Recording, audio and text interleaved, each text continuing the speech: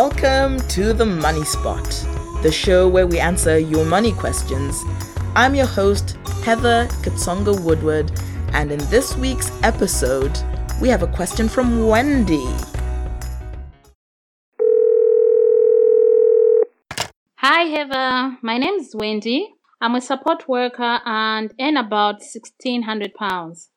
I struggle to make savings due to all my commitments, but I desire to start no matter how small. Please advise. Thanks for this question, Wendy. Apologies if my voice sounds a little bit husky. I think I might be coming down with a cold, but whatevs. Rather than talking about all the different ways you can save, I thought I'd tackle your question by talking about 9 of the top mistakes that people make with money. And I'll add that you haven't given me any extra details about your life, like whether you're married or not, how old you are, and whether or not you have kids. So some of these things might not apply to you. I would say to anyone that sends me questions, the more detail you give me, the more customized my answer will be. So it's really helpful if you just give me some idea of where you're at with your life. But no worries, I think this is a great question because it actually gave me leeway with how I answer it. So what are the 9 most common mistakes that people make with money? Firstly, not believing you can achieve financial independence. If you don't believe, you don't bother. If you don't bother, you're less likely to achieve the financial independence that you want. Wealth is very rarely ever an accident. And when it is an accident, like when you win the lottery, without having pre-planned how that money will be spent, you usually lose it.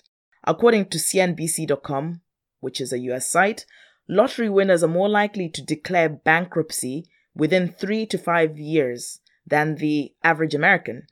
This result isn't going to be very different for the average British person. I mean, easy come, easy go.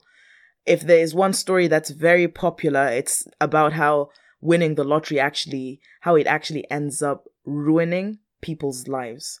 So the fact that you already believe that you can save is a great start. The second money mistake people very frequently make is not thinking about money at all. You don't want to overdo thinking about money, but it is important to think about it at least a few times a year to make sure you don't get to retirement age and realize you're done working, or worse, that your body's done working, but you just don't have the resources to stop working. Sometimes I'm in the supermarket and I see someone who's very old stacking shelves or working at the checkout counter, and I often think, are they doing this because it gets them out of the house, or are they doing this because they need to eat? Without this job, they either won't be able to heat their home or buy food. And that second thought really scares me. I'm like, whatever you do, Heather, plan your life such that you don't need to work when you're old. And I really enjoy going to the gym and seeing people that have planned for their life. They're not wealthy in any sort of way, but they're very comfortable and they can afford to live their retirement doing things like going for walks with rambling groups every week, swimming every morning, leisure activities, not stressful activities. And that's what you want for your life. And thinking about money at least forces you to make some sort of a plan. And it's not just people in hard jobs that might need to stop working. Even people in desk jobs. At some point, your eyes might say, you know what? I'm tired of looking at computer screens. Give me a break. I can't deal with this anymore. Let's go out and do outdoors activities. Or maybe sitting might become a strain and you might have back issues. And even with stand-up desks, your back issues might not like the fact that you're standing all in one spot all of the time. So I'll think about money at least every once in a while and try to work through your financial profile to see where you can make changes to save and ultimately to invest so that you are where you want to be in your 50s and your 60s. Money mistake number 3 is not talking about money or at least reading about money. A lot of the things I have learned about money come from people I just chat with, And even more come from reading random books on money.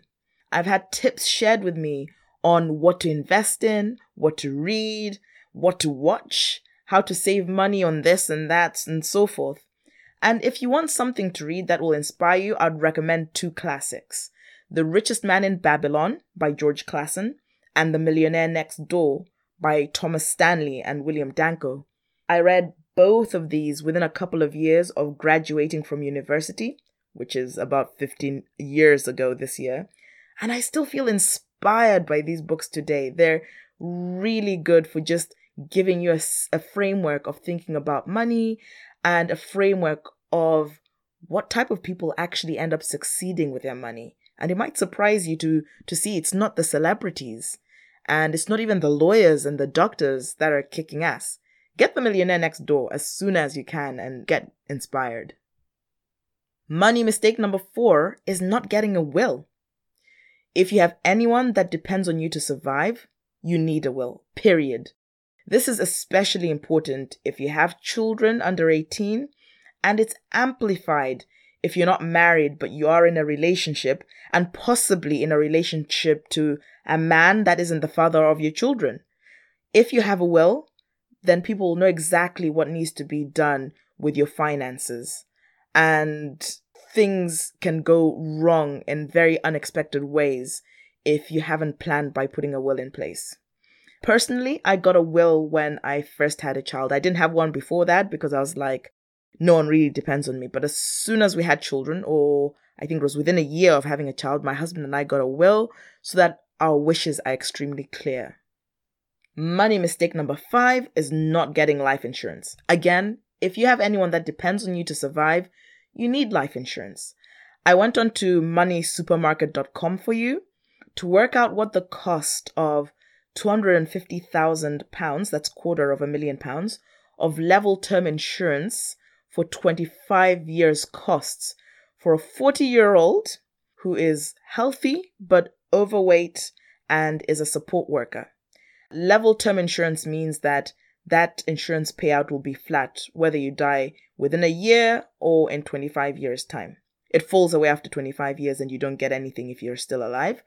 And I put overweight because I'm overweight. I am at a body mass index of about, I don't know, I haven't checked it in ages, but it's between 27 and 30. So I was just interested to know what it looks like. But if you have life insurance of £250,000, the cost was only £19 from a reputable insurer like AIG. So it's definitely worth looking into. Money mistake number 6 is not getting critical illness cover on your main home. The most shocking thing about getting seriously ill is that absolutely no one ever expects it to be them. No one. That's why it's such a good idea to have critical illness cover. Most people get enough cover to just cover the cost of paying off their home if they get critically ill, and to keep the price low, they get what's called decreasing term cover. So for life insurance, I talked about level term cover, which stays the same throughout the life of that cover. But with decreasing term cover, the amount of insurance money you get falls over time, just as your mortgage would. It makes the cover much more affordable because people are just much more likely to get critically ill than they are to die. I'll give you a simple example of someone in my social circle who got a completely fluke illness. It was so shocking. She went to travel for work. She's a doctor, to an Asian country. She wasn't feeling 100%, but it was nothing abnormal. On her return from that trip, at the airport, she told her husband, you know what?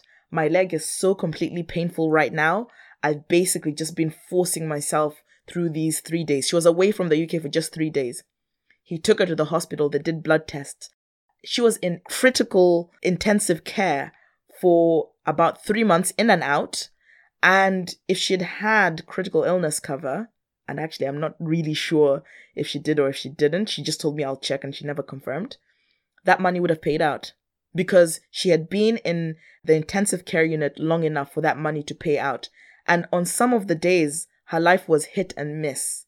And then she got some grafting. They'd had to operate on her leg. I don't even know what her illness was, but basically there was problems with her blood, there were issues with the muscle, and a surgery had to happen pretty quickly, and they had to take skin from other parts of her body to cover her leg. It was so scary, but it just made me realize that illness comes when you least expect it, and if you have critical illness cover, you are going to be in a much better off situation, because her husband had to kind of support the family for the 3 months she wasn't working. I think her job still paid up, but there was a point where they actually stopped paying. And if they'd had the fortune of having the house completely paid off, the pressure would have been a lot less on him. Money mistake number 7 is not tackling debt. Debt increases your risk of ruin. Risk of ruin is a concept from the fields of gambling, insurance, and finance, and it basically relates to the likelihood that someone will lose all of their investment capital. For general life, I use risk of ruin to mean that you end up in extreme financial problems. A few financial setbacks can lead to you not having the money to pay bills, credit cards, and loans, and obviously, the more debts you have, the higher the chance that even small setbacks will send your financial life tumbling down. If you have debts, it's a good idea to get rid of them and never get back into debt again, if you can help it. If you can avoid credit cards, your chances of accumulating debt will fall. Although credit cards can build up points and travel miles and save you money here and there, the fact is, the biggest thing that they build up is long-term, excruciatingly expensive debt. They're debt traps. They can catch out even the smartest of people, and they often do. And even for people who pay off the full credit card at the end of the month, a lot of analysis shows that when you spend on a credit card, you end up spending 12% more than you actually would have if you weren't spending on the credit card and were spending on something that would show the money in your life decreasing quite quickly, like a debit card or even better, cash. So I don't have a credit card myself, and people might not like my stance on credit cards, but it is what it is.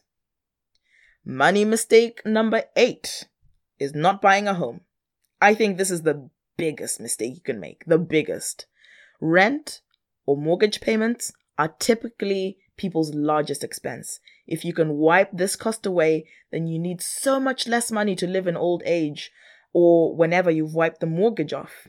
I have one story here about a friend in my social circle who wasn't on the property ladder, and I was basically, randomly giving her tips on how she can get onto the property ladder. And I told her she can get her mom to remortgage her house, give her a bit of the capital, and she could repay her mom back over time. I did this whole elaborate plan for her. And she was like, "Oh, Heather, this is such a lovely, lovely plan. It's so lovely that I'm actually feeling so bad that I have to tell you that my mom doesn't own her home." And I was shocked. You know why? Because her mom had lived in a house for 25 to 30 years. And when she'd moved into that house, it was much less than £100,000. I think that house was like probably £60,000 to £80,000 at the time she moved in cost. It was a council property, and she's been living in it throughout this whole right to buy era, where you can buy a house off your council, local authority, at a reduced rate. And at the time I was telling my friend to get her mom to remortgage the property, that property was worth £450,000 or so.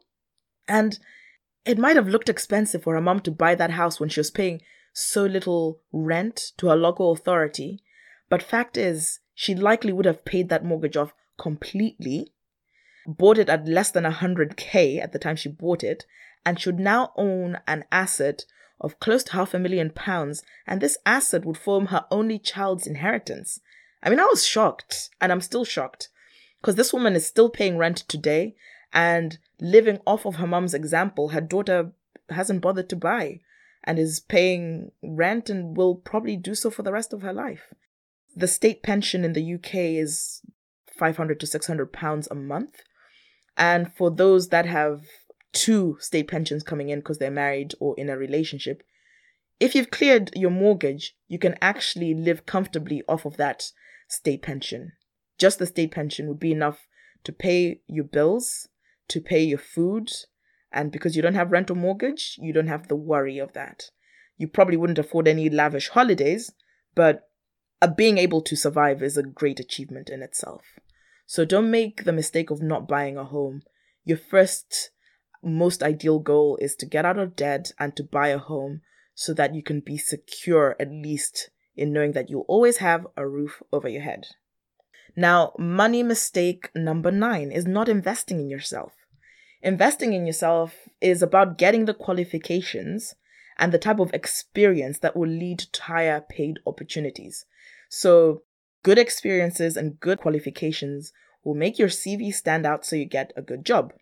If you think you don't have the money to pay for education, look out for grants. I decided to check out the cost of taking a degree course at the Open University because I knew their courses are more affordable. And it looks like a degree taken part-time over 6 years would cost about £6,000 in total across those 6 years. So that's just about £1,000 a year. And that's 5 times cheaper than the £28,000 that students now pay for a 3-year degree from a regular university. Look at whether this is affordable for you. I know your income is just £1,600 a month, but on the Open University website, it also said, if your personal income is £25,000 or less, or you're on certain benefits, you could qualify for the part-time fee grant and funding to cover 100% of your course fees. And you are under this threshold. Definitely look into how you can improve your CV, Wendy, to move up the food chain in the job market. Last but not least, I decided to look into what support workers earn to see what a career path in support work looks like. In one Google search, I found the following support worker salary statistics on adzuna.co.uk. These were the live stats on 1 February 2020 from Adzuna's database of over 1 million job ads. And if you look at the resources on this episode of this podcast, you'll find a link to the blog post that will take you straight to Adzuna. So, the average support worker salary is apparently just over £21,000, and this is 40% below the national average advertised salary on Adzuna of £35,000. After tax, this salary would amount to just under £1,500, assuming no pension deductions. And as you said, you earn about £1,600 a month. If that number of £1,600 is after tax, you're earning just above the average for support workers. According to Adzuna, the top companies hiring for support worker roles are Voyage Care, Mencap, and Shaw Healthcare. So you can look directly at their websites for jobs. And meanwhile, the number of support worker job ads is 1.7% higher than last year, with about 25,500 current vacancies. So there are quite a lot of jobs available in your field. And in the last 24 hours, when I collected this information, Adzuna had added 2,500 new support worker job ads. And apparently most support worker job ads are for social work jobs and healthcare and nursing jobs. Year on year, pay for support worker jobs had gone down 1.1%, and this was more than the annual fall of 0.4% for all jobs. And the salary varied a lot from area to area. The average in Newbury was $28,500 based on 67 jobs, and the average in Caerphilly County, no idea where that is, was £54,000 based on 51 jobs. Wendy, have you thought about moving areas? This is a huge difference in earnings. It's the difference between struggling to pay off debt and saving really well.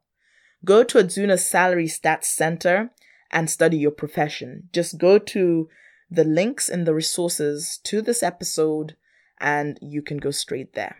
So, I've done a lot of talking, so let's summarize what the 9 money mistakes a lot of people make are. 1, not believing you can achieve financial independence. 2, not thinking about money. 3, not talking about money or at least reading about money.